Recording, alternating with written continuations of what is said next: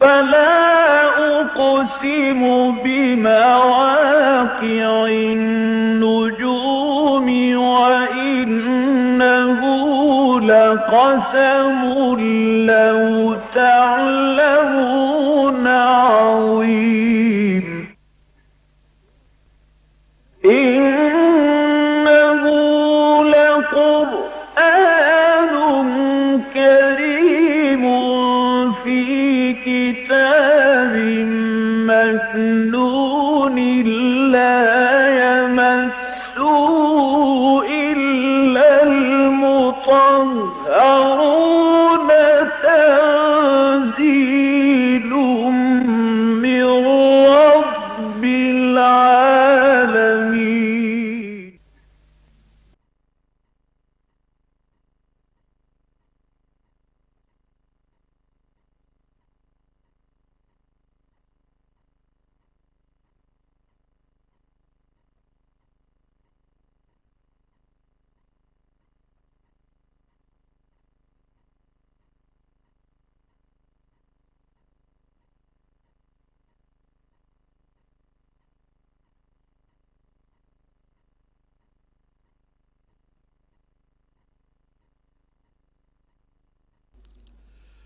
نحمده ونصلي على رسوله الكريم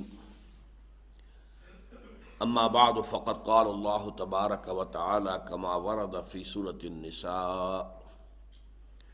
اعوذ بالله من الشيطان الرجيم بسم الله الرحمن الرحيم يا ايها الذين آمنوا خذوا حذركم فانفروا ثبات او انفروا جميعا وَإِنَّ مِنْكُمْ لَمَنْ لَيُبَطِّئَنَّ فَإِنْ أَصَابَتْكُمْ مُصِيبَةٌ قَالَ قَدْ أَنْعَمَ اللَّهُ عَلَيَّ إِذْ لَمْ أَكُنْ مَعَهُمْ شَهِيدًا وَلَئِنْ أَصَابَكُمْ فَضْلٌ مِّنَ اللَّهِ لَيَقُولَنَّ كَأَن لَّمْ تَكُنْ بَيْنَكُمْ وَبَيْنَهُ مَوَدَّةٌ يَا لَيْتَنِي كُنْتُ مَعَهُمْ فَأَفُوزَ فَوْزًا عَظِيمًا فَلْيُقَاتِلْ فِي سَبِيلِ اللَّهِ الَّذِينَ يَشْرُونَ الْحَيَاةَ الدُّنْيَا بِالْآخِرَةِ وَمَنْ يُقَاتِلْ فِي سَبِيلِ اللَّهِ فَيُقْتَلْ أَوْ يَغْلِبْ فَسَوْفَ نُؤْتِيهِ أَجْرًا عَظِيمًا وَمَا لَكُمْ لَا تُقَاتِلُونَ فِي سَبِيلِ اللَّهِ وَالْمُسْتَضْعَفِينَ مِنَ الرِّجَالِ وَالنِّسَاءِ وَالْوِلْدَانِ الَّذِينَ يَقُولُونَ رَبَّنَا أَخْرِجْنَا مِنْ هَذِهِ الْقَرْيَةِ الظَّالِمِ أَهْلُهَا وَاجْعَل لَّنَا مِن لَّدُنكَ وَلِيًّا وَاجْعَل لَّنَا مِن لَّدُنكَ نَصِيرًا الَّذِينَ آمَنُوا يُقَاتِلُونَ فِي سَبِيلِ اللَّهِ والذین کفروا یقاتلون فی سبیل الطاغوت فقاتلوا اولیاء الشیطان ان کید الشیطان کان ضعیفا صدق اللہ العظیم رب اشرح لی صدری ویسر لی امری واحلل عقدۃ من لسانی یفقہوا قولی اللہم ربنا الہمنا رشدنا واعذنا من شرور انفسنا اللهم ارنا الحق حقا وارزقنا اتباعه وارنا الباطل باطلا وارزقنا اجتنابه آمین یا رب العالمین۔ یہ بات سامنے آ چکی ہے کہ قرآن حکیم میں سورتوں کا پہلا جوڑا سورہ بقرہ اور سورہ آل عمران پر مشتمل ہے اور دوسرا جوڑا سورہ نساء اور سورہ مائدہ پر۔ سورہ نساء اور سورہ مائدہ دونوں میں آیات کی ترتیب اس طرح ہے کہ خطاب تین فریقوں سے ہے: امت مسلمہ، منافقین اور اہل کتاب۔ لیکن ایسا نہیں ہے کہ کوئی ورٹیکل ڈویژن ہو کہ پہلے خطاب امت مسلمہ سے مکمل ہو جائے، پھر خطاب منافقین سے، پھر اہل کتاب سے، بلکہ یہ کہ یہ تین لڑیاں جیسے کہ باہم بٹ دی جائیں۔ چنانچہ میں پچھلی مرتبہ تفصیل سے بتا چکا ہوں کہ کس کس مقام پر امت مسلمہ سے خطاب ہے، پھر کون کون سی آیات اہل کتاب سے خطاب پر مشتمل ہیں، اور اسی ضمن میں یہ کہ اس کا جو بڑا حصہ ہے اس سورہ مبارکہ کا سب سے بڑا حصہ وہ منافقین سے خطاب پر مشتمل ہے، اور وہ دو جگہ پر منقسم ہے۔ نمبر 60 آیت سے لے کر 126ویں آیت تک 67 آیات تسلسل کے ساتھ منافقین کے بارے میں۔ البتہ یہ بات بھی بارہا آ چکی ہے سامنے کہ قرآن مجید میں کسی ایک مقام پر بھی منافقین سے جو خطاب ہے وہ یا ایھا الذین نافقوا یا ایھا المنافقون کے الفاظ سے نہیں، بلکہ یا ایھا الذین آمنوا سے، اس لیے کہ وہ بھی مدعی ایمان تھے، وہ کہتے تھے کہ ہم مومن ہیں۔ اس پہلو سے ان سے بھی خطاب جو کیا جا رہا ہے، اور قانوناً وہ مسلمان تھے، انہیں مسلمان تسلیم کیا جاتا تھا۔ یہ اصل میں آیات کے حوالے سے بیچ بیچ میں کہیں لفظ منافق آ گیا۔ پچھلے درس میں ہم دیکھ چکے ہیں کہ رأیت المنافقین یصدون عنک صدودا، اے نبی آپ دیکھتے ہیں کہ جب ان کے درمیان کوئی جھگڑا ہوتا ہے اور ان سے کہا جاتا آؤ حضور کی عدالت میں چلو اور فیصلہ کرا لو، تو آپ دیکھتے ہیں کہ وہ منافق جو ہیں وہ رک جاتے ہیں آپ کے پاس آنے سے، رکنا کر یعنی انتہائی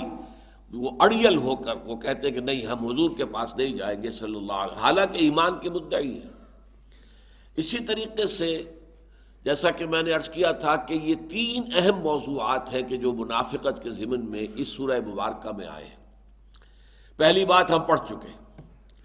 کہ وہ یہ کہتے تھے اللہ کو بھی ہم مانتے ہیں، آخرت کو بھی ہم مانتے ہیں، قرآن کو بھی ہم مانتے ہیں،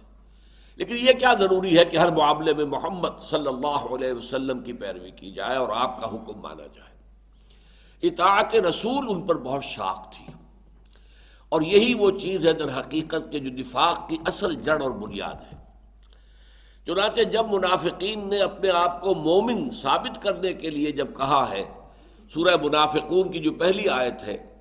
تو وہاں انہوں نے خاص طور پر کہا ہم آپ کو رسول مانتے ہیں، اس لیے کہ وہ چاہتے تھے کہ ان کے ایمان کو تسلیم کیا جائے۔ اذا جاءک المنافقون قالوا نشهد انک لرسول اللہ واللہ یعلم انک لرسولہ واللہ یشہد ان المنافقین لکاذبون۔ اے نبی جب آپ کے پاس یہ منافق آتے ہیں اور کہتے ہیں کہ ہم گواہی دیتے ہیں اس کی کہ آپ اللہ کے رسول ہیں، اور اللہ سے بڑھ کر کون جانتا ہے اس کو کہ آپ اللہ کے رسول ہیں، لیکن اللہ گواہی دیتا ہے کہ یہ جھوٹ بول رہے ہیں، ان کے دلوں میں آپ پر ایمان نہیں ہے۔ تو پہلی بات تو اس ضمن میں آ گئی جو ہم پڑھ چکے ہیں کہ اس میں کھل کر بات کی گئی فلا وربک لا یؤمنون حتی یحکموک فیما شجر بینہم ثم لا یجدوا فی انفسہم حرجا مما قضیت ویسلموا تسلیما۔ تو ہرگز نہیں ہے نبی، آپ کے رب کی قسم، یہ مومن نہیں ہو سکتے جب تک کہ ہر معاملہ جو ان کے مابین اٹھ کھڑا ہو اس میں آپ کو حکم تسلیم نہ کریں، اور پھر آپ کے فیصلے کو بھی اس کیفیت کے ساتھ مانیں کہ دل میں بھی اس کے خلاف کوئی احتجاج نہ ہو، کوئی کدورت نہ ہو، یہ احساس نہ ہو کہ میرے ساتھ بے انصافی ہوئی ہے اس لیے کہ یہ بھی ایمان کے منافی ہو جائے گا۔ یہ شان جو ہے حضور کے بعد کسی کی نہیں ہے، کسی بھی دوسرے شخص کی رائے سے فیصلے سے اختلاف ہو سکتا ہے، لیکن محمد الرسول اللہ صلی اللہ علیہ وسلم جو نبی ہے، رسول ہے، معصوم ہے، ان سے بے انصافی کا اگر تصور آپ کرتے ہیں تو اس کا مطلب ہے کہ آپ کا نبوت اور رسالت پر ایمان ہی نہیں۔ اب آج جو موضوع آ رہا ہے یہ ہے قتال فی سبیل اللہ۔ ظاہر بات ہے کہ منافقوں پر یہ بھی بہت شوق تھا، نمازیں ہم سے پڑھوا لو، مسجد میں ہم پہلی صف میں بھی آ جائیں گے، عبداللہ ابن ابی پہلی صف میں کھڑا ہوتا تھا، لیکن یہ قتال جو ہے جان کی جو قربانی دینا ہے، اس لیے کہ جیسا کہ میں عرض کر چکا ہوں جو شخص جنگ میں جاتا ہے وہ گویا کہ ایک اعتبار سے اپنی جان کو ہتھیلی پر رکھ کر جاتا ہے، اگر واپس آ جائے تو گویا کہ بونس ہے، یہ تو ایک نئی زندگی ہے، ورنہ یہ کہ جنگ میں جانے کے بعد جو ہے ہر شخص کو اندیشہ ہے کہ قتل ہو سکتا ہے۔ یہ چیز ان پر بہت شاق تھی، لہذا یہ جو آیات ہیں جو میں نے ابھی تلاوت کی ہیں اور آپ نے سماعت فرمائی، یہ قرآن مجید میں قتال فی سبیل اللہ پر جامع ترین مقام ہے، اور یہاں پر خاص طور پر قتال فی سبیل اللہ سے جو گریز تھا منافقین کا اسے بالکل کھول کر مبرہن کر کے اور صاف کر دیا گیا۔ ایک بات جو اس سے پہلے بہت مرتبہ سامنے آ چکی ہے کہ قرآن مجید کی 2 اصطلاحیں جو ہیں ان کے بارے میں ہم سے بڑی غلطی ہوئی ہے، ایک ہے جہاد فی سبیل اللہ، ایک ہے قتال فی سبیل اللہ۔ ان میں نسبت وہی ہے جو خاص اور عام کی ہوتی ہے، جو مسلم اور مومن میں ہے، ہر مومن تو مسلم ہے، ہر مسلم مومن نہیں ہے۔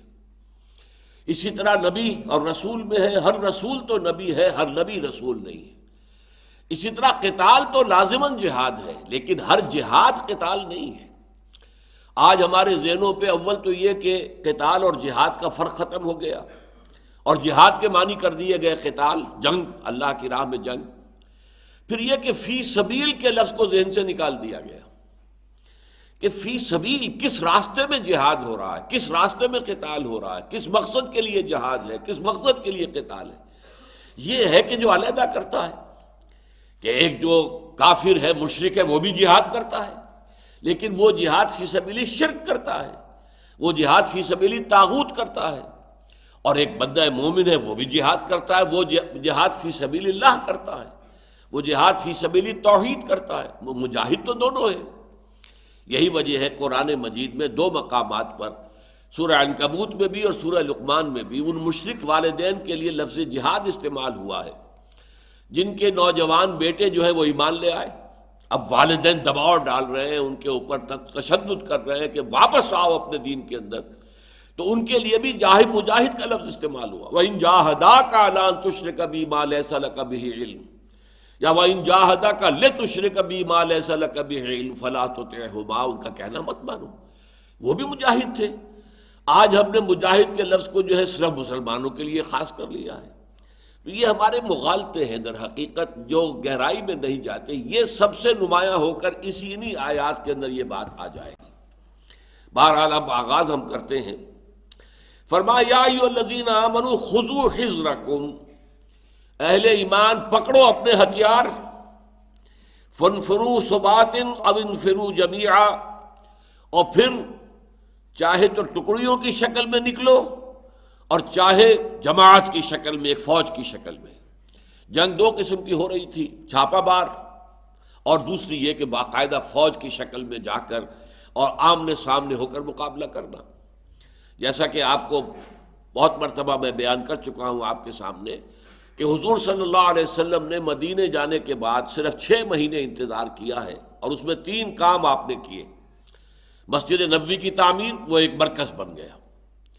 اور مہاجرین اور انصار کے مابین مواخات، تاکہ یہ دو طبقے علیحدہ علیحدہ نہ رہیں، یہ باہم گتھ جائیں، مل جائیں، اور تیسرے یہودیوں کے ساتھ جو میثاق کیا، میثاق مدینہ، کہ pact of joint defence of Medina, کہ ہم مدینے کا آپ جو کریں گے دفاع، وہ مل کر ایک امت کی حیثیت سے کریں گے۔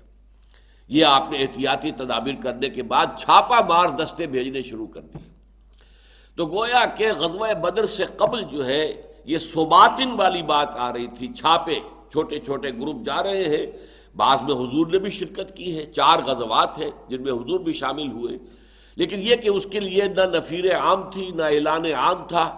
اور نہ ہی کوئی بڑی نفری نکلی ہے، چھوٹی چھوٹی تعداد کے اندر لوگ نکلے ہیں، تاکہ قریش کی جو لائف لائن ہے اسے تھریٹن کر دیا جائے، انہیں معلوم ہو جائے کہ اب یہاں پر تمہارا راستہ روکنے والے موجود ہیں، تمہارے جو تجارتی قافلوں کے راستے ہیں اب وہ اس طرح محفوظ نہیں ہے جیسے پہلے کبھی تھے۔ یا پولیٹیکل آئسولیشن، کہ جہاں حضور گئے وہاں کے قبائل کے ساتھ آپ نے معاہدہ کر لیا، یا تو پہلے وہ قریش کے حلیف تھے اب حضور کے ہو گئے، اور یا یہ کہ وہ نیوٹرل ہو گئے کہ ہم نہ آپ کا ساتھ دیں گے قریش کے خلاف، نہ قریش کا ساتھ دیں گے آپ کے خلاف۔ لیکن ہر دونوں صورتوں میں در حقیقت جو زون آف پولیٹیکل انفلوئنس تھا قریش کا وہ کم ہوتا چلا گیا۔ اب اس کے بعد جنگ بدر سے جو ہے یہ باقاعدہ جنگ جس کو ہم کہتے ہیں وہ شروع ہوئی ہے، 2 فوجیں آمنے سامنے آئی ہیں، تو یہ ہے جمیعہ۔ تو اے مسلمانوں اپنے ہتھیار سنبھالو، اٹھاؤ اور نکلو اللہ کی راہ میں، چاہے چھوٹی چھوٹی ٹکڑیوں کی شکل میں اور چاہے باجماعت اجتماعی صورت میں۔ اب یہاں منافقت کا ذکر آ رہا ہے، وَإِنَّ مِنْكُمْ لَمَن لَّيُبَطِّئَنَّ، اور یقیناً تم میں سے کچھ لوگ ایسے ہیں جو تاخیر کر دیتے ہیں،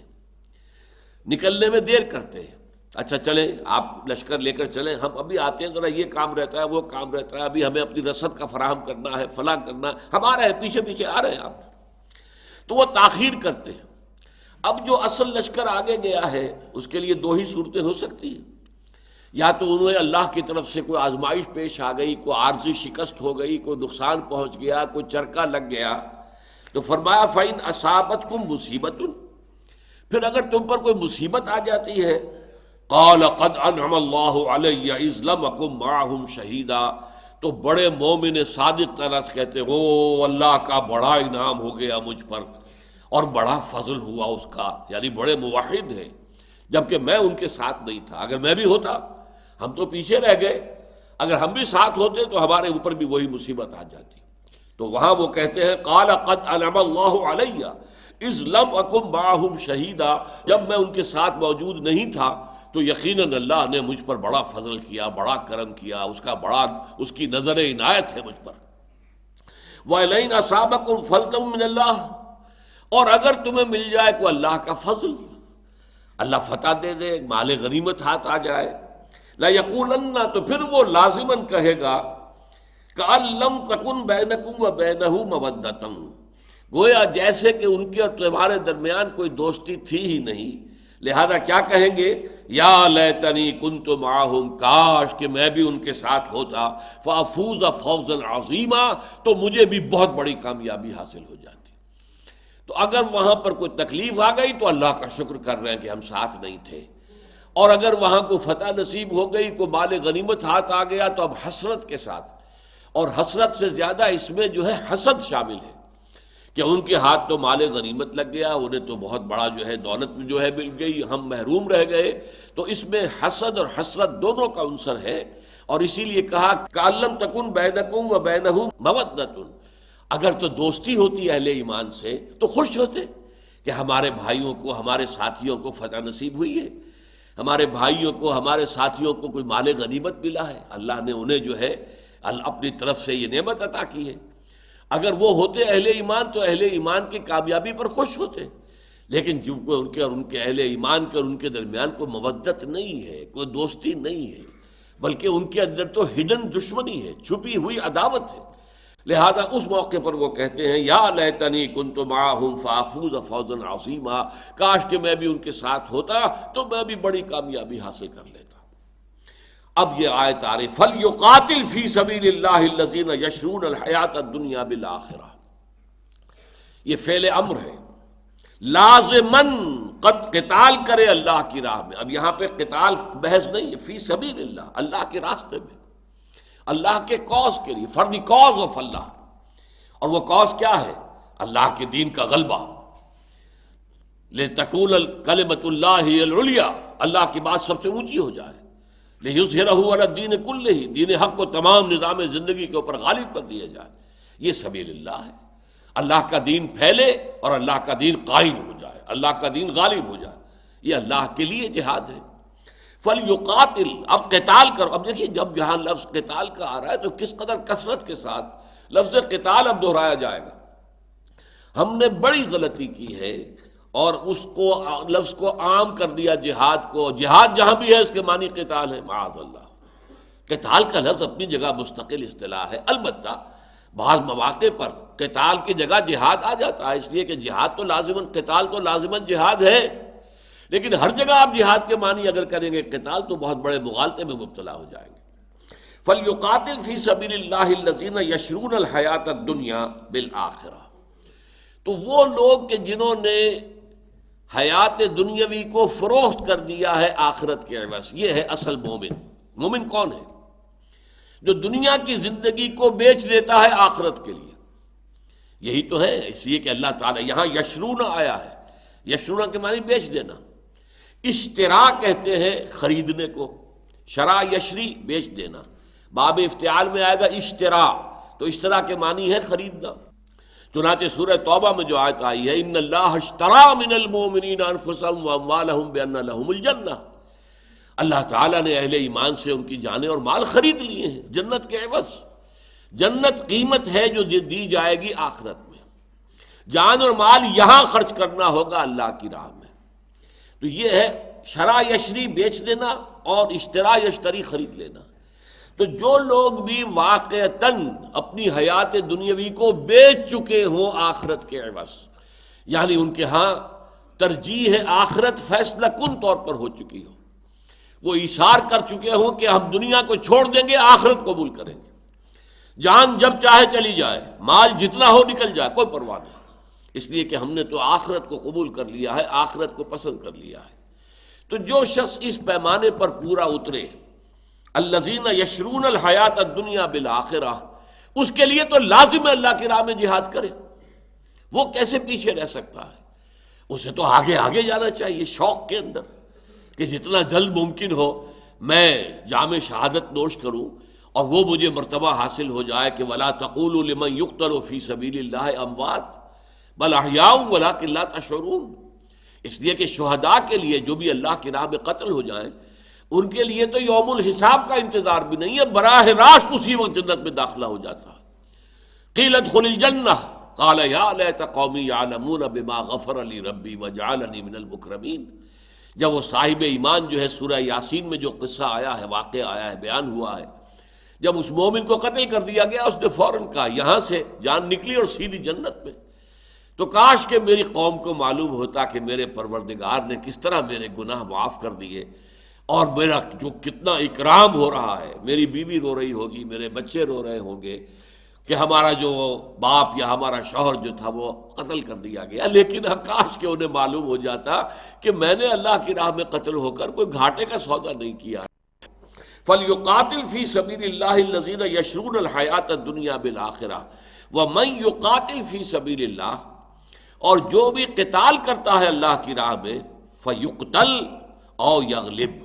اب دو ہی صورتیں ہیں، پھر چاہے وہ قتل ہو جائے اور چاہے غالب ہو جائے، دونوں ہی صورتیں ہیں۔ اللہ نے کوئی ضمانت نہیں دی ہے کہ تم میری راہ میں قتال کرو گے تو تمہیں موت نہیں آئے گی یا قتل ہونے کی مصیبت نہیں آئے گی، کوئی ضمانت نہیں۔ حضرت حمزہ شیر خدا اسد اللہ و اسد رسول ہی شہید ہو گئے، وحشی کا نیزہ جو ہے جسم سے آر پار ہو گیا، شہید ہو گئے۔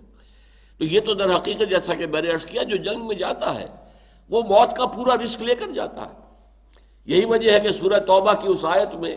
یہ جو بیع و شرع اللہ کے درمیان ہے اس کا نتیجہ کیا بیان کیا ہے، ان اللہ اشتری من المؤمنین انفسهم واموالهم بان لهم الجنہ یقاتلون فی سبیل اللہ فیقتلون ویقتلون، تو جو اللہ کے ساتھ سودا انہوں نے کیا ہے، اپنی جان اور مال فروخت کر دی ہے جنت کے عوض، اس کا نتیجہ کیا ہے، اس کا ظہور کس شکل میں ہو رہا ہے؟ اللہ کی راہ میں قتال کر رہے ہیں، قتل کرتے بھی ہیں، قتل ہوتے بھی ہیں۔ غزوہ بدر میں انہوں نے 70 کو قتل کر دیا اور 70 کو قیدی بنا لیا، اور جو قتل ہوئے وہ قریش کے چوٹی کے سردار تھے۔ غزوہ احد کے اندر مسلمانوں کی اپنی غلطی سے 70 صحابہ شہید ہو گئے۔ فَيَقْتُلُونَ وَيُقْتَلُونَ، وہ قتل کرتے بھی ہیں، قتل ہوتے بھی ہیں۔ تو یہاں بھی فرمایا وَمَن يُقَاتِلْ فِي سَبِيلِ اللَّهِ فَيُقْتَلْ،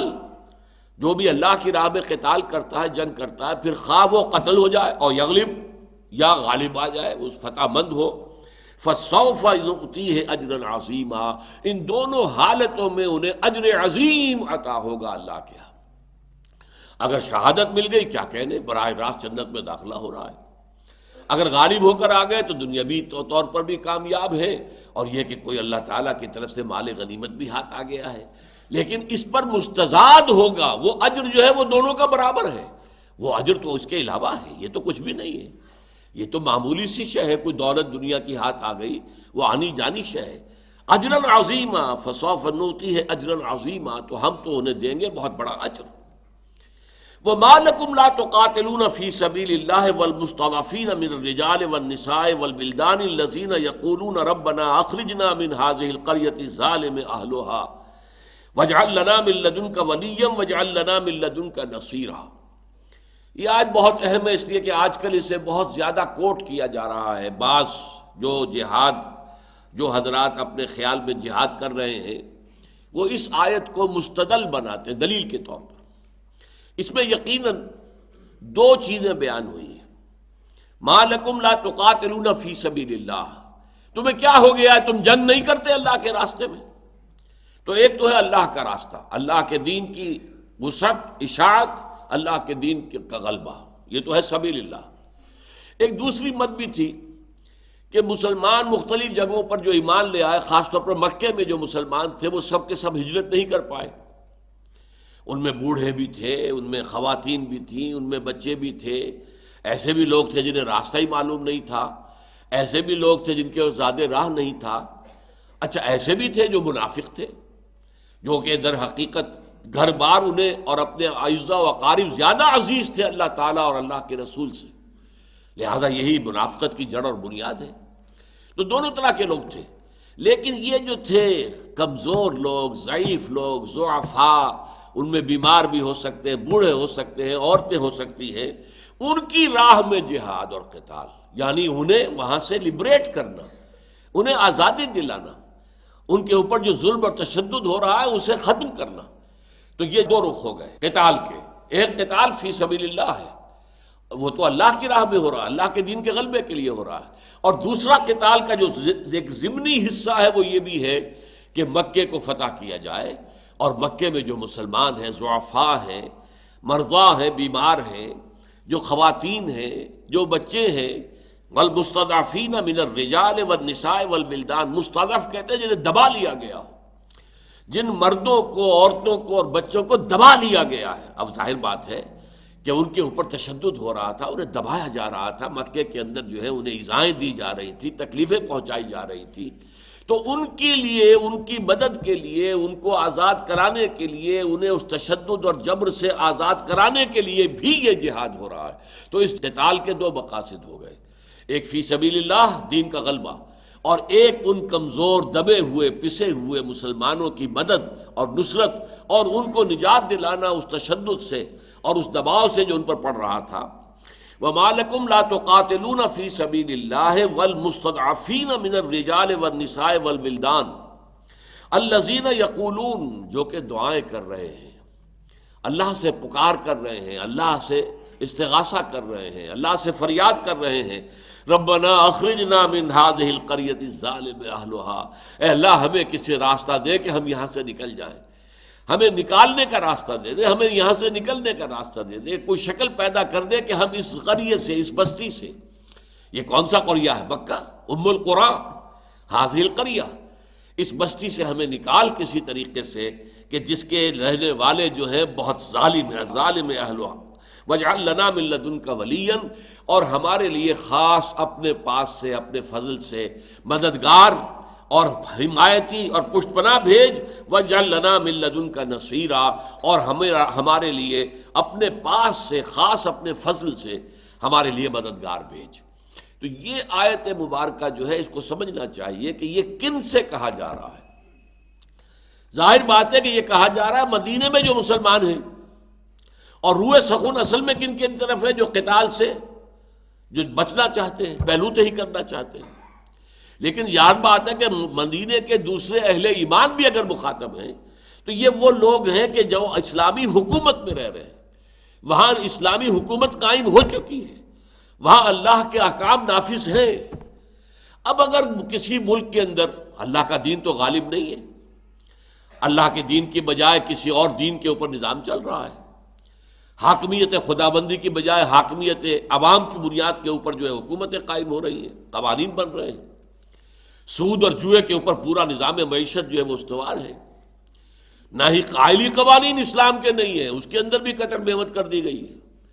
وہاں کے لوگ بجائے اس کے کہ اپنے ملک کے اندر اللہ کے دین کو غالب کرنے کے لیے جد و جہد کریں، اب کہیں باہر جا کر، تیسرے تیواڑے جا کر اگر وہ کہتے ہیں اور اس آیت کو دلیل بناتے ہیں کہ ہم وہاں جا کر جہاد کر رہے ہیں جن مسلمانوں پر ظلم ہو رہا ہے، تو در حقیقت وہ اس کا جو خطاب کا رخ ہے اسے نہیں پہچان رہے۔ انہوں نے اپنے ہاں دین قائم کر دیا ہے، ان کے ہاں فیصلے شریعت کے مطابق ہو رہے ہیں، اب یہ اضافی کام ہے۔ جب تمہارے ہاں اللہ کا دین قائم ہو چکا، جب تمام فیصلے جو ہیں اللہ کی شریعت کے مطابق ہو رہے ہیں، تو اب ٹھیک ہے، اب تمہیں باہر نکلنا ہے، لیکن باہر نکلنے سے پہلے اپنے گھر کو تو درست کرو اگر درست نہیں ہے۔ تو یہ آیت جو ہے اس کا محل اور مقام، اس کا پس منظر، اس میں اصل خطاب کن کی طرف ہے؟ ورنہ ظاہر بات ہے کہ مکے کے اندر ظلم ہو رہا تھا، کیا حضور نے اس وقت مسلمانوں کو اجازت دی کہ جاؤ ابو جہل کا ہاتھ روک لو، بلکہ کاٹ دو اس کا ہاتھ، جس ہاتھ سے کہ وہ حضرت سمیہ اور حضرت یاسر رضی اللہ تعالی عنہما پر تشدد کر رہا، کاٹ ڈالو اس کا ہاتھ؟ نہیں، حالانکہ اس سے بڑا ظلم تو کسی پر ہوا ہی نہیں، حضرت سمیہ اور حضرت یاسر سے بڑھ کر تو ظلم کسی پر بھی نہیں ہوا، اور انہیں تو بالآخر ٹارچر کر کے شہید کر دیا گیا، لیکن ان کی مدد کے لیے تو حضور نے حکم نہیں دیا، حالانکہ کم سے کم 40 صحابہ موجود تھے، اور زیادہ زیادہ یہی ہوتا نا کہ اس کے بعد چند جو ہے صحابہ کو قتل کر دیا جاتا، انتقام کے اندر یہی ہوتا نا۔ لیکن یہ ہے کہ 70 صحابہ تو جو ہے احد کے اندر بھی شہید ہو گئے، تو شہادت سے بچنے والی بات نہیں تھی، بلکہ یہ تھا کہ پہلے اسلامی حکومت قائم ہو، اس کے بعد قتال جو ہے اس کی سرحدوں سے باہر نکلے گا۔ میں یہاں چاہتا ہوں کہ ذرا وضاحت سے بیان کر دوں. دیکھیے، قتال فی سبیل اللہ کی صرف 3 صورتیں ممکن ہیں. قتال فی سبیل اللہ 3 صورتیں. نمبر 1، اسلامی حکومت، خلافت کا نظام قائم ہے. اب وہ خلافت کو ایکسپورٹ کرنے کے لیے، دوسرے ملکوں میں قائم کرنے کے لیے بھی جنگ کر رہے ہیں. جیسے کہ ہم یہ کہہ سکتے ہیں کہ سلطنت روما کے ساتھ جو ٹکراؤ ہوا، اس کا تو ایک فوری سبب بھی بن گیا تھا کہ شاہ غسان جو باج گزار تھا سلطنت روما کا، اس کے پاس جو حضور کا ایلچی پہنچا تھا خط لے کر، اس نے ایلچی کو رضی اللہ تعالیٰ عنہ شہید کر دیا. اب سفیر کا قتل جو ہے وہ اعلان جنگ ہوتا ہے. لہذا ان کی طرف سے تو ہم کہہ سکتے ہیں کہ مسلمانوں نے اگر ان پر حملہ کیا ہے اور سلطنت روما سے ٹکراؤ مول لیا ہے تو اس کا ایک سبب جو ہے فوری طور پر سبب بھی موجود تھا. ایران پر تو کوئی سبب نہیں تھا. کس لیے ایران پر حملہ کیا؟ ان کی طرف سے کوئی اقدام نہیں ہوا. زیادہ سے زیادہ اس نے یہ کیا تھا کہ حضور کا نامہ مبارک چاک کر دیا تھا بس. جس پر حضور نے فرمایا کہ اس نے میرا خط نہیں پھاڑا، اس نے اپنی سلطنت کو چاک کر دیا، اس کے ٹکڑے کر دیے. اور اس نے تو بلکہ کہا، وہ جو سفیر آئے تھے، کہ ان کے سر پر جو ہے یہاں مٹی کا ایک ٹوکری رکھ دو. تو وہ جو سفیر خوش ہوئے کہ انہوں نے گویا کہ اپنی زمین ہمیں دے دی ہے. اگر مٹی جو ہے وہ میرے سر پر رکھ دی گئی ہے تو گویا کہ زمین اپنی انہوں نے ہمیں دے دی. انہوں نے اس کو جو ہے ایک اچھے شگون کے اوپر معمول کیا. یہی وجہ ہے کہ جب رستم سپہ سالار افواج ایران نے، جب صحابہ کا ایک وفد گیا، اس نے بلایا کہ آؤ مجھ سے بات کرو. کہا تم ہم پر کیوں چڑھ دوڑے ہو؟ پہلے بھی تم آیا کرتے تھے، قتل و غارت کرتے تھے، لوٹ مار کرتے تھے، چلے جاتے تھے. یہ دنیا میں ہمیشہ ہوا ہے کہ ایک سیٹلڈ سویلائزیشن ہے جہاں لوگ آباد ہیں. اور آبادی کا مطلب اس وقت کیا تھا؟ ایگریکلچر ہو رہا ہے، اپنے کھیت ہیں، اس کے اندر جو ہے وہ کچھ بو رہے ہیں، یا اپنے آبادیوں کے اندر کرگے لگا رکھے ہیں، وہ کپڑا بن رہے ہیں اور رہ رہے ہیں آرام سے. لیکن آس پاس اگر کوئی سطح مرتفع کا علاقہ ہے جو بنجر ہوتا ہے، یا کوئی صحرا ہے لقودق جو بنجر ہے، وہاں کے رہنے والے، ان کے لیے معاش کا راستہ کیا تھا؟ وہ آتے تھے، غارت گری کرتے تھے، لوٹ مار کرتے تھے اور بھاگ جاتے تھے. تو وہاں تو ہٹ اینڈ رن والا معاملہ ہوتا تھا. تم پہلے بھی آیا کرتے تھے، تمہارا صحرا بنجر، وہاں کچھ پیدا نہیں ہوتا، تم آیا کرتے تھے اور ہمارے اوپر غارت گری کر کے اور ہمیں لوٹ مار کر کے چلے جا. اس دفعہ تم واپس نہیں جا رہے، کیا وجہ ہے؟ تم ہمارا پیچھا نہیں چھوڑ رہے، وجہ کیا ہے؟ پھر یہ کہ ہمارے تمہارے درمیان جھگڑا بھی نہیں ہے. کوئی اگر سرحدی ہی تنازع ہو تب بھی تم کہہ سکتے ہو کہ ہم تو اس کو طے کرنے کے لیے آئے. جیسے کہ چین اور بھارت کے درمیان 1962 میں جنگ ہوئی تھی، سرحدی تنازع تھا. تو جواب کیا دیا گیا؟ آج ہم خود نہیں آئے، ہمیں بھیجا گیا ہے. انا قد ارسلنا، ہمیں بھیجا گیا ہے. اللہ نے بھیجا محمد کو صلی اللہ علیہ وسلم، وفداہ آباؤنا و امہاتنا. اور محمد صلی اللہ علیہ وسلم نے بھیجا ہے ہمیں. کس لیے بھیجا ہے؟ لنخرج الناس من ظلمات الجہالت الی نور الایمان. ہم لوگوں کو نکالیں جہالت کی تاریکیوں سے، یہ شرک اور الحاد، اس کی تاریکیوں سے نکالیں ایمان کے نور کی طرف. ومن جور الملوک الی عدل الاسلام. اور بادشاہوں کے ظلم و ستم سے، تشدد سے ہم انہیں چھڑائیں، نجات دلائیں اور عدل اسلام کے ساتھ روشناس کر دیں. یہ ہمارا مشن ہے. We are on a mission. یہی بات سورہ توبہ، جس میں کہ آخری احکام دیے گئے قتال کے، شروع کی 6 آیات میں مشرکین عرب کے خلاف قتال کا حکم آ گیا تھا.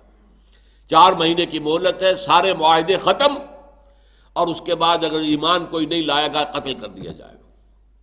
وہ تو نوبت آئی نہیں، سب لوگ یا ایمان لے آئے اور یا پھر وہ عرب چھوڑ کر چلے گئے، بہت محدود چند تعداد کے اندر. دوسرا قتال کا حکم کس سے تھا؟ کہ یہ یہودی اور نصارہ بھی، ان سے بھی جنگ کرو، یہاں تک کہ وہ چھوٹے ہو کر رہے، جزیہ دیں، اسلام کی بالادستی قبول کریں. تو ٹھیک ہے، وہ یہودی رہے، نصرانی رہے، مجوسی رہے، کچھ بھی رہے، وہ مذہب کے طور پر ہم ان کے مذاہب کو ریکگنائز کر لیں گے، لیکن دین اللہ کا ہوگا.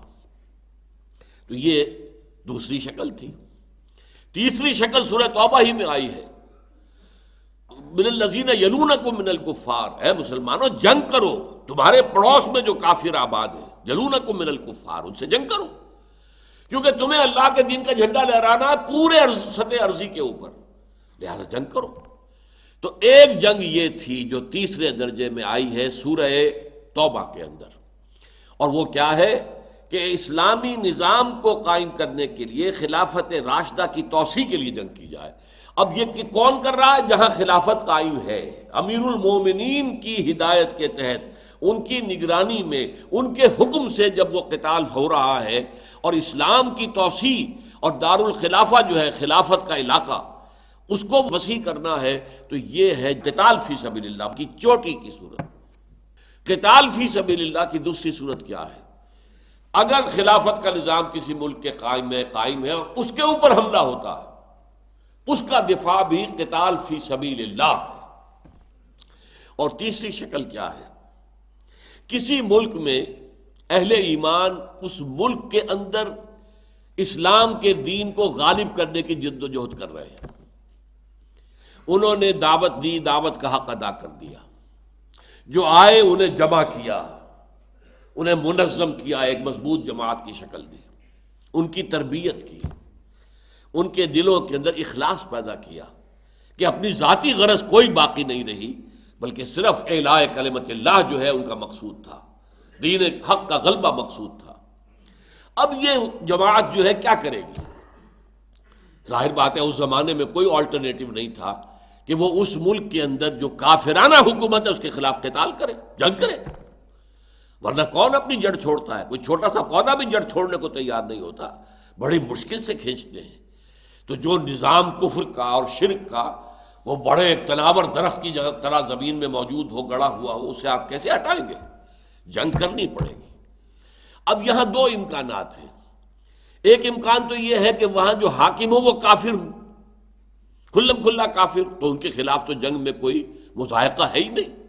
اس لیے کہ وہ کافر ہیں، ان کے خلاف جنگ کرنی ہے، اور یہ خالص قتال فی سبیل اللہ ہوگا۔ یا دوسری شکل یہ ہو سکتی ہے کہ ہیں تو مسلمان، فاسق ہیں، فاجر ہیں، اور شریعت الہی کے بجائے دوسرے قوانین کے مطابق فیصلہ کر رہے ہیں، معنوی طور پر کافر ہیں، اس لیے کہ قرآن کا فتویٰ ہے وَمَن لَّمْ يَحْكُم بِمَا أَنزَلَ اللَّهُ فَأُولَٰئِكَ هُمُ الْكَافِرُونَ، جو اللہ کی اتاری ہوئی شریعت کے مطابق فیصلہ نہیں کرتے وہی تو کافر ہیں۔ وَمَن لَّمْ يَحْكُم بِمَا أَنزَلَ اللَّهُ فَأُولَٰئِكَ هُمُ الظَّالِمُونَ، جو اللہ کی اتاری ہوئی شریعت کے مطابق فیصلے نہیں کرتے وہی تو ظالم ہے، اور ظالم کا ایک ترجمہ جو ہے مشرک بھی ہے، ان الشرک لظلم عظیم۔ اور تیسرا فتویٰ ہے وَمَن لَّمْ يَحْكُم بِمَا أَنزَلَ اللَّهُ فَأُولَٰئِكَ هُمُ الْفَاسِقُونَ، اور جو اللہ کی اتاری ہوئی شریعت کے مطابق فیصلے نہیں کرتے چاہے وہ مسلمان ہوں، لیکن وہی تو حقیقت میں فاسق ہیں، سرکش ہیں، باغی ہیں، ناہنجار ہیں، ان کے خلاف قتال بھی جائز ہے۔ البتہ اس میں ہمارے ہاں بعض جو مسلک ہیں ان کا کہنا یہ ہے کہ وہ فاسق ہوں، فاجر ہوں، اگر کفر بواہ کا حکم نہ دیں، مسلمان ہیں حاکم، کھلم کھلا کفر کا حکم نہیں دے رہے تو ان کے خلاف بغاوت جو ہے مسلح جائز نہیں ہے۔ لیکن امام ابو حنیفہ امام اعظم ان کا فتویٰ ہے کہ جائز ہے، فاسق و فاجر حکمران جو اسلامی قوانین کے بجائے کسی اور قوانین کے تحت فیصلے شروع کر دیں ان کے خلاف قتال جائز ہے۔ یہ قتال کی تیسری شکل ہے۔ اپنے ملک میں، اپنے علاقے میں اللہ کے دین کو غالب کرنے کے لیے وہ جہاد فی سبیل اللہ جب اس مرحلے میں آ جائے گا، جب دعوت دی جائے گی یہ بھی جہاد فی سبیل اللہ ہے، جب انہیں جمع کیا جائے گا یہ بھی اس کی کوششیں بھی جہاد فی سبیل اللہ ہے، جب ان کی تربیت و تزکیہ کیا جائے گا یہ بھی جہاد فی سبیل اللہ ہے۔ اس سے آگے بڑھ کر جب قتال فی سبیل اللہ کا مرحلہ آ جائے گا تو یہ بھی قتال فی سبیل اللہ کی تیسری شکل ہے۔ نوٹ کر لیجئے اسے۔ قتال فی سبیل اللہ کی صرف تین صورتیں ہیں۔ نظام خلافت کسی ملک پر قائم ہے، امیر المومنین ہے، خلیفۃ المسلمین موجود ہیں، ان کے حکم سے، ان کی قیادت میں، ان کی زیر ہدایت دوسرے ملکوں پر حملہ کیا جائے تاکہ وہاں پر بھی اللہ کے دین کو غالب کر دیا جائے۔ یہ قتال فی سبیل اللہ کی بلند ترین شکل ہے جو صحابہ کرام نے دوران خلافت راشدہ کی۔ نمبر دو، اگر اس نظام خلافت والے ملک پر کوئی کافر حکومت حملہ کرتی ہے تو یہ دفاع بھی خالص قتال فی سبیل اللہ ہوگا۔ نمبر تین، اپنے ملک میں، اپنے علاقے میں اگر یہ جہاد فی سبیل اللہ جو ہے دعوت اللہ اور پھر منظم کرنا، تربیت اور تزکیہ کرنا، اس کے بعد اتنی قوت فراہم ہو جائے کہ اب جو بھی کافرانہ حکومت ہے، چاہے وہ کافروں ہی کے ذریعے ہو رہی ہو، چاہے وہ مسلمانوں کے ذریعے ہو رہی ہو کافرانہ حکومت، اس کے خلاف قتال، یہ قتال فی سبیل اللہ ہوگا۔ باقی دوسری کیٹیگری ہے جائز جنگ۔ قتال فی سبیل اللہ ایک چوٹی کی کیٹیگری ہے، ایک ہے جنگ جو جائز ہے۔ کوئی مسلمان ملک ہے، چاہے وہاں اسلام نافذ نہیں ہے، اس پر حملہ اگر ہو رہا ہے تو اس کا دفاع جو ہے یہ بھی جائز جنگ ہے، اور اس میں بھی اگر کوئی مرے گا، جان دے گا، وہ شہید ہوگا۔ اس لیے کہ حضور نے فرمایا ہے من قتل دون مالہ فہو شہید، جو شخص اپنے مال کی حفاظت کرتے ہوئے مارا جائے وہ بھی شہید ہے۔ ایک مسلمان ہے، اللہ اور اس کے رسول کے احکام پہ چلتا ہے، وہ کہیں سفر کر رہا تھا، ڈاکو نے حملہ کیا، ایک دو ڈاکو آ گئے، یا ان کے ہاتھ میں ہتھیار ہے، پستول ہے، اب وہ کہتے ہیں حوالے کر دو جو کچھ ہے تمہارے پاس۔ اب یہ راستہ دو ہی ہے اس کے پاس کہ یا تو کہہ لو ٹھیک ہے بھائی مجھ پر جو کچھ ہے لے لو، میری گھڑی بھی اتار لو، میرا پین لے لو، میری جیب میں سے بٹوا نکال لو، لے میری جان بخشی کرو، لے جاؤ جو لینا ہے۔ اور دوسرا یہ کہ آدمی کہہ کہ نہیں، اڑ جائے اپنی حفاظت کے لیے، اور اس میں وہ مارا جائے تو وہ بھی شہید ہے۔ تو ظاہر بات ہے کہ اگر مسلمان کا اپنے مال کی حفاظت میں مارے جانا شہادت ہے تو اپنی آزادی کے لیے، اس کے تحفظ کے لیے مارے جانا وہ بھی شہادت ہے۔ یہی وجہ ہے افغانستان میں جب روسیوں کے خلاف جہاد ہو رہا تھا، میں نے اسے جہاد فی سبیل اللہ تو نہیں کہا تھا، اس لیے کہ نہ دعوت کے مراحل تھے، نہ اس سے پہلے افغانستان میں کوئی خلافت کا نظام قائم تھا، یہ تو چیزیں نہیں تھیں۔ تو وہ جو ٹپیکل تین میں نے بتائی ہیں آپ کو کہ جو قتال فی سبیل اللہ کی شکلیں، ان میں سے کوئی نہیں تھی۔ ہاں ایک مسلمان ملک کا، جہاں کا نظام اسلامی نہیں تھا اگرچہ، جہاں کے حکمران جو ہے وہ بالکل انگریزی تہذیب کے اندر جو ہے غرق تھے، لیکن یہ ہے کہ مسلمان ملک تھا تو اس کے تحفظ میں، اس کی آزادی کے تحفظ کے لیے جنگ کرنا جائز قتال تھا، اور اس جائز قتال میں جس نے جان دی ہے وہ بھی شہید ہے۔ تو جائز قتال بہت سے قسم کے ہو سکتے ہیں، لیکن قتال فی سبیل اللہ یہ اصل میں تین ہیں۔ پھر نوٹ کر لیجئے، نظام خلافت کسی ملک میں قائم ہے، اس نظام خلافت کی توسیع کے لیے آپ خود آگے بڑھ کر حملہ کرتے ہیں، جس کے لیے کہ صحابہ کرام کی فوجیں جو ہے جہاں گئی ہیں تین آپشن رکھے ہیں۔ ایمان لے آؤ، ہمارے برابر کے ہو جاؤ گے، ہم یہ بھی کلیم نہیں کریں گے ہم سینئر مسلمان ہیں تم جونیئر مسلمان ہو، ہمارے حقوق زیادہ تمہارے کم ہیں، نہیں، ہمارے برابر ہو جاؤ۔ یہ نہیں تو جزیہ دو اور چھوٹے بن کر رہو، اور دین الحق جو ہے اللہ کا دین کی بالا دستی کو قبول کرو۔ اور اگر یہ بھی نہیں تو آؤ میدان جنگ کے اندر، تلوار فیصلہ کرے گی ہمارے اور تمہارے درمیان۔ یہ قتال فی سبیل اللہ کی بلند ترین صورت تھی جو دور خلافت راشدہ میں ہوئی۔ البتہ اگر کہیں اس ملک میں جس میں اللہ کا نظام خلافت قائم ہے کوئی حملہ کرتا ہے تو اس کا دفاع بھی خالص قتال فی سبیل اللہ ہے۔ جبکہ صرف مسلمان ملک ہے، وہاں نظام خلافت نہیں ہے، اسلامی حکومت نہیں ہے، اسلامی قوانین نافذ نہیں ہے، لیکن رہنے والوں کی اکثریت مسلمانوں پر مشتمل ہے، اگر اس پر کوئی حملہ ہوتا ہے تو وہ بھی جائز جنگ تو ہے، اور اس میں جان دینا بھی مرتبہ شہادت کا حصول ہے، لیکن وہ قتال فی سبیل اللہ نہیں۔ اس فرق کو ذرا اچھی طریقے سے نوٹ کر لیجئے۔ تو یہاں پر جو ہے قتال فی سبیل اللہ کی بات ہو رہی ہے۔ اب دیکھیے وہ آخری آیت آ گئی جس کے بارے میں نے کہا تھا کہ کس قدر واضح چیزیں قرآن کی ہیں، اور کتنے لوگ جو صاحب علم ہونے کے بھی مدعی ہیں اور ان کی طرف سے بھی یہ چیزیں جو ہے بالکل ان کی نگاہوں سے اوجھل ہیں۔ اس آیت میں کھول دیا گیا الذین آمنوا یقاتلون فی سبیل اللہ، جو لوگ ایمان لائے ہیں وہ تو اللہ کی راہ میں قتال کر رہے ہیں، والذین کفروا یقاتلون فی سبیل الطاغوت، اور جنہوں نے کفر کیا وہ بھی تو قتال کر رہے ہیں۔ آخر 1000 کا لشکر آیا تھا بدر میں تو وہ قتال کے لیے نہیں آیا تھا، لیکن ان کا قتال فی سبیل الطاغوت ہے۔ طاغوت کسے کہتے ہیں؟ طغا یطغا، دریا کا اپنے حدود سے پانی نکل گیا آیا تو اسے آپ طغیانی کہتے ہیں۔ دریا کو اپنی موج کی طغیانیوں سے کام، کشتی کسی کی پار ہو یا درمیان رہے، طغیانی۔ انسان کی طغیانی کیا ہے؟ اللہ کے حاکم ماننے کی بجائے خود حاکم بن بیٹھے، اللہ کے ساتھ لوگوں کسی ہستیوں کو شریک کر دیں، اللہ کو اپنا محبوب حقیقی بنانے کی بجائے کوئی اور شے جو ہے وہ وطن ہی اس کا محبوب مطلق بن گیا ہے، وطن پرست ہے، قوم پرست ہے، خدا پرست ہونے کی بجائے۔ تو اب یہ جو ہے یہ اگر جنگ کریں گے ظاہر بات ہے کہ ان کی جنگ جو ہوگی فی سبیل طاغوت ہوگی، ہے فی سبیل کا لفظ جیسے ادھر ہے ویسے یہاں ہے۔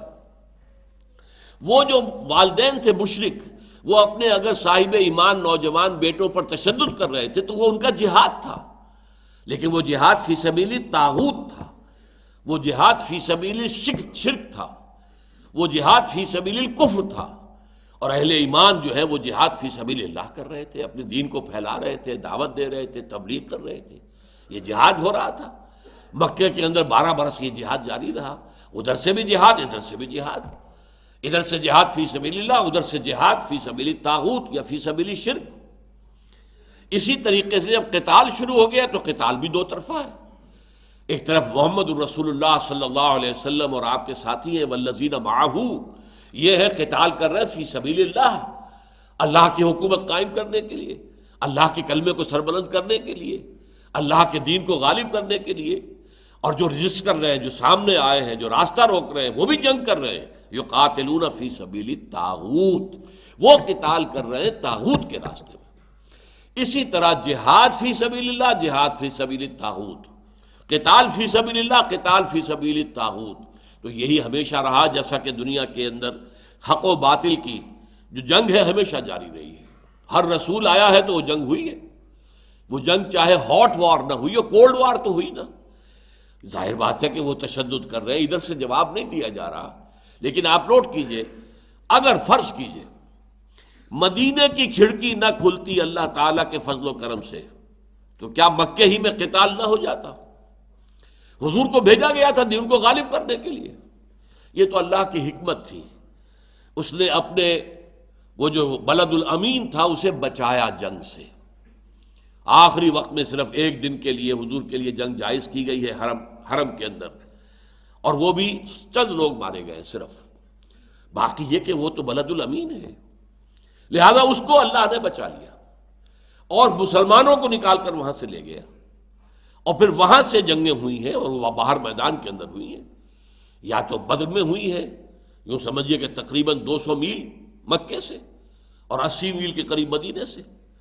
اور یا پھر یہ کہ وہ احد میں آئے ہیں تو مدینے ہی میں پہنچ گئے کوہ احد کے پہاڑ میں، اور جب پوری طریقے سے وہ ایگزہاسٹ ہو چکے تھے، اب ان میں جان نہیں رہی تھی، تب حضور نے پیش رفت فرمائی اور 10,000 کا لشکر لے کر آپ رمضان سن 8 ہجری کے اندر جو ہے آپ گئے ہیں، اور بالکل نہ ہونے کے برابر جنگ ہوئی ہے۔ لیکن فرض کیجئے کہ یہ مدینے کی کھڑکی نہ کھلتی تو کیا حضور دین کو غالب کرنے کی جد و جہد نہ کرتے؟ وہ تو وہاں کرتے، اور اللہ تعالیٰ مزید طاقت دے دیتا تو وہیں پر جو وہاں کے کفار تھے ان کے ساتھ جنگ ہوتی، اور ظاہر بات ہے کہ اسی کے نتیجے میں پھر اللہ کا دین قائم ہوتا۔ تو وہ جو جہاد فی سبیل اللہ اور جہاد فی سبیل طاغوت، یہ جو مقابلے میں تھے مکے کے اندر، وہ مکے ہی کے اندر ہو سکتا ہے کہ قتال فی سبیل اللہ اور قتال فی سبیل طاغوت کی شکل اختیار کر جاتا ہے۔ یہ حکمت خداوندی ہے کہ اس نے اس قتال فی سبیل اللہ ورسس قتال فی سبیل طاغوت کو مکے سے باہر کے میدان کے اندر رکھ دیا ہے، ورنہ یہ کہ حق و باطل کی کشمکش تو ہمیشہ رہی۔ بقول علامہ اقبال، ستیزہ کار رہا ہے ازل سے تا امروز، چراغ مصطفی سے شرار بولہبی، ہمیشہ سے تاریخ جو ہے حق و باطل کے درمیان جنگ چلی آ رہی ہے۔ تو فرمایا الذین آمنوا یقاتلون فی سبیل اللہ، ان آیات کے بعد میں سمجھتا ہوں کہ کوئی اشتباہ نہیں رہنا چاہیے، کلیئر ہو جانی چاہیے چیزیں، ایک جائز قتال مسلمان کے لیے کیا ہے، اور قتال فی سبیل اللہ جو سب سے اونچی شے ہے وہ کیا ہے، اور فی سبیل لگانے کے ساتھ جہاد اور قتال کسی بھی شخص، کسی بھی گروہ، کسی بھی جماعت، کسی بھی فوج کے اوپر اپلائی کیا جا سکتا ہے۔ یہ جو ہے مقاتل فی سبیل اللہ ہے، یہ مقاتل فی سبیل طاغوت ہے، فی سبیل شرک ہے تو مقاتل، قتال کرنے کے لیے تو آئے ہیں ایک دوسرے کے سامنے، ہے تو مجاہد، ایک سبیل شرک مجاہد کر رہا ہے اور ایک فی سبیل توحید جہاد کر رہا ہے۔ فرمایا فقاتلوا اولیاء الشیطان، تو اے مسلمانوں قتال کرو ان شیطان کے ساتھیوں کے ساتھ۔ یہ طاغوت کے لفظ کو اور زیادہ واضح کر دیا، جو شیطان کے ساتھی۔ آپ کو معلوم ہے حزب اللہ، حزب الشیطان، سورہ مجادلہ کے اندر یہ دونوں الفاظ ایک دوسرے کے سامنے آ گئے۔ ایک طرف حزب اللہ ہے، ایک طرف حزب الشیطان۔ جو بھی شرک کے لیے، غیر اللہ کی حاکمیت کے لیے، غیر اسلامی نظام قائم کرنے کے لیے جد و جہد کریں گے، وہ حزب الشیطان ہے، کوئی بھی ہو، چاہے لیبل انہوں نے اسلام کا لگایا ہوا ہو، چاہے انہوں نے منافقانہ طور پر اسلام کا لبادہ اوڑھا ہوا ہو، لیکن اگر وہ اللہ کے دین کو قائم کرنے کے راستے میں مزاحم ہوتے ہیں تو وہ حزب الشیطان ہے۔ اور حزب اللہ وہ ہے جو اللہ کے دین کو قائم کرنے کے لیے تن من دھن لگا رہی ہے۔ تو ظاہر بات ہے یہ حزب الشیطان ہے جو قتال فی سبیل اللہ کے مقابلے میں آ گئے ہیں، قتال فی سبیل الطاغوت کے لیے۔ تو یہ در حقیقت اولیاء شیطان ہے، شیطان کے ساتھی، شیطان کے مددگار، شیطان کے پشت پناہ۔ تو فرمایا فقاتلوا اولیاء شیطان، اور ان اولیاء شیطان میں سب سے بڑے کون تھے؟ قریش مکہ۔ اسی لیے سورہ توبہ میں کیا کہا گیا؟ فقاتلوا ائمۃ الکفر۔ اس لیے کہ فتح مکہ کی طرف جب لوگوں نے دیکھا کہ تیاریاں ہو رہی ہیں تو کچھ مسلمان تھے، صاحب ایمان تھے، وہ منافق نہیں تھے، وہ کچھ رد و قدح کرنے لگے۔ کچھ ایک تو خوف تھا قریش، اور یہ تو شیر کے جو ہے یوں سمجھیے کہ آپ شیر کا وہ کیا کہتے ہیں جہاں وہ رہتا ہے، بھٹ ہے اس کا یا جو بھی ہے، اس کے اندر آپ جا رہے ہیں، شیر ہے وہ تو۔ نمبر دو، ان کو یہ احساس بھی تھا، مسلمان تھے، کہ حرم کی بے حرمتی ہو جائے گی، اگر خون ریزی حرم کے اندر ہوئی تو حرم کی بے حرمتی ہو جائے گی۔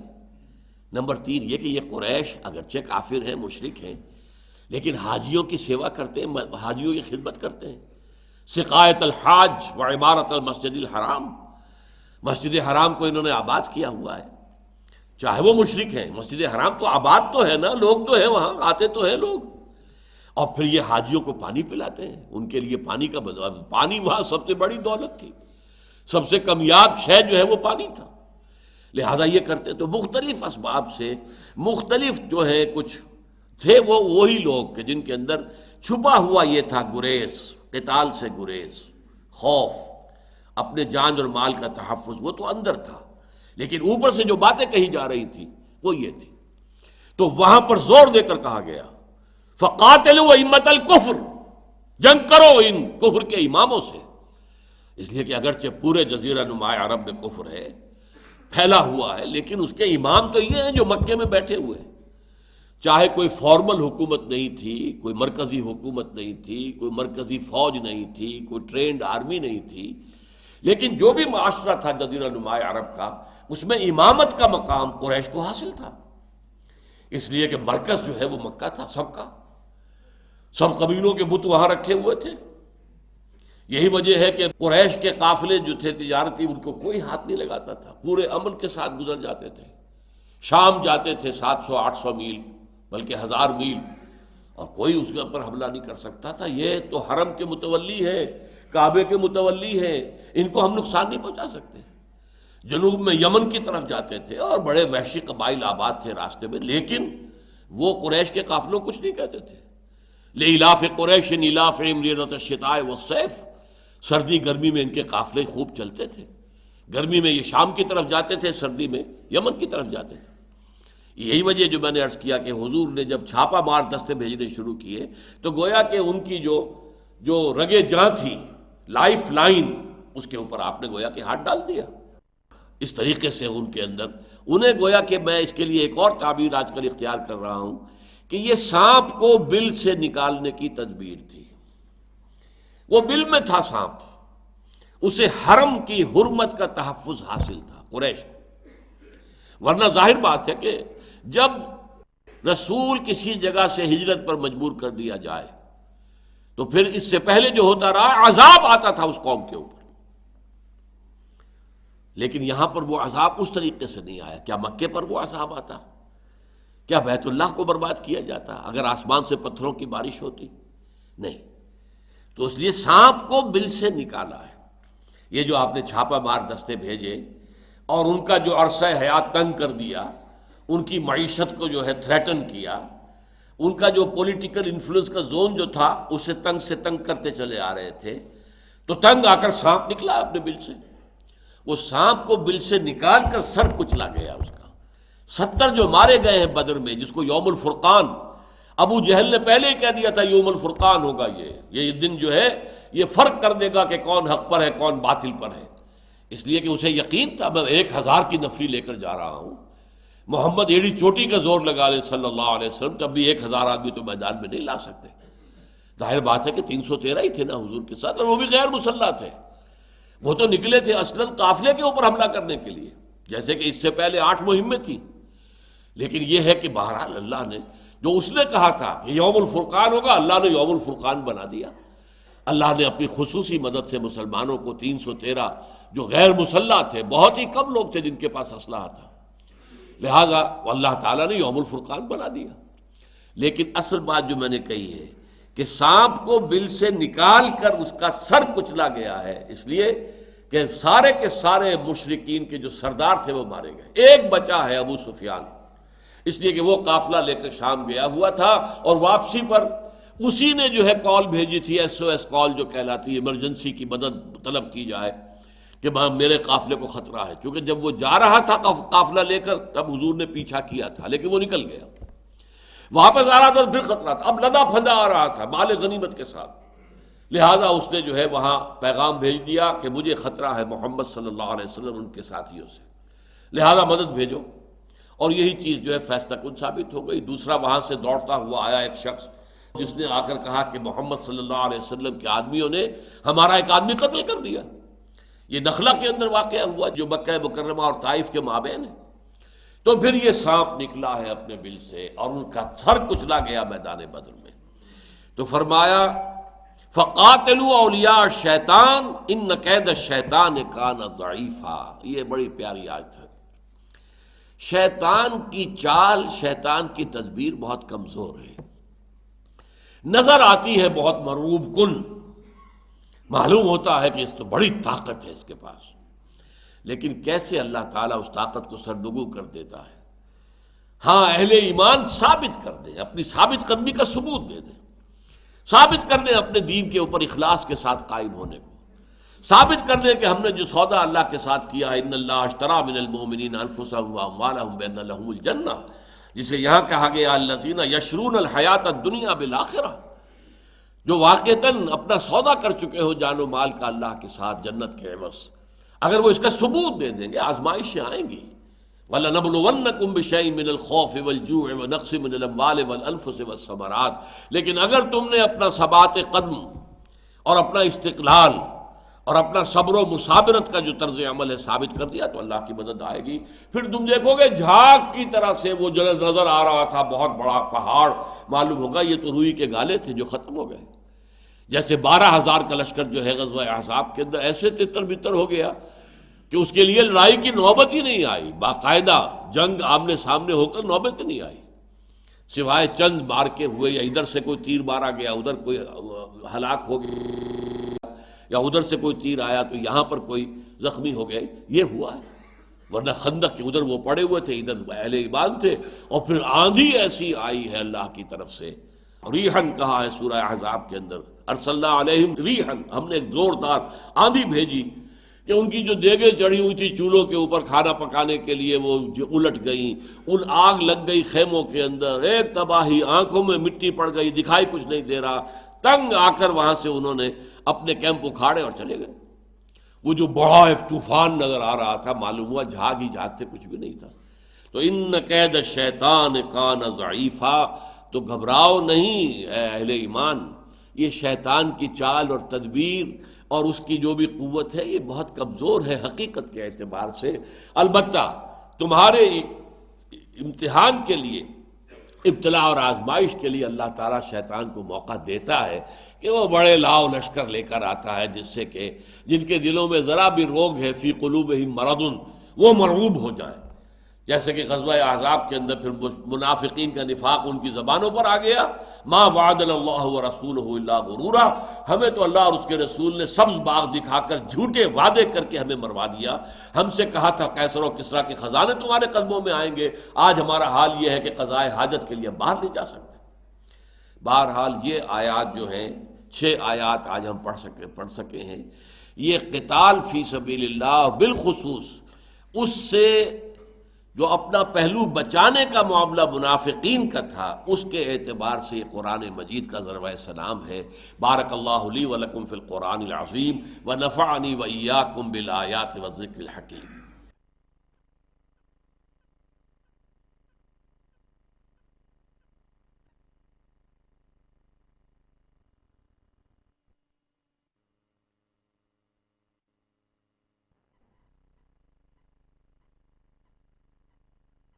فلا أقسم بمواقع النجوم وإنه لقسم لو تعلمون عظيم إنه لقرآن كريم في كتاب مكنون لا يمسه إلا المطهرون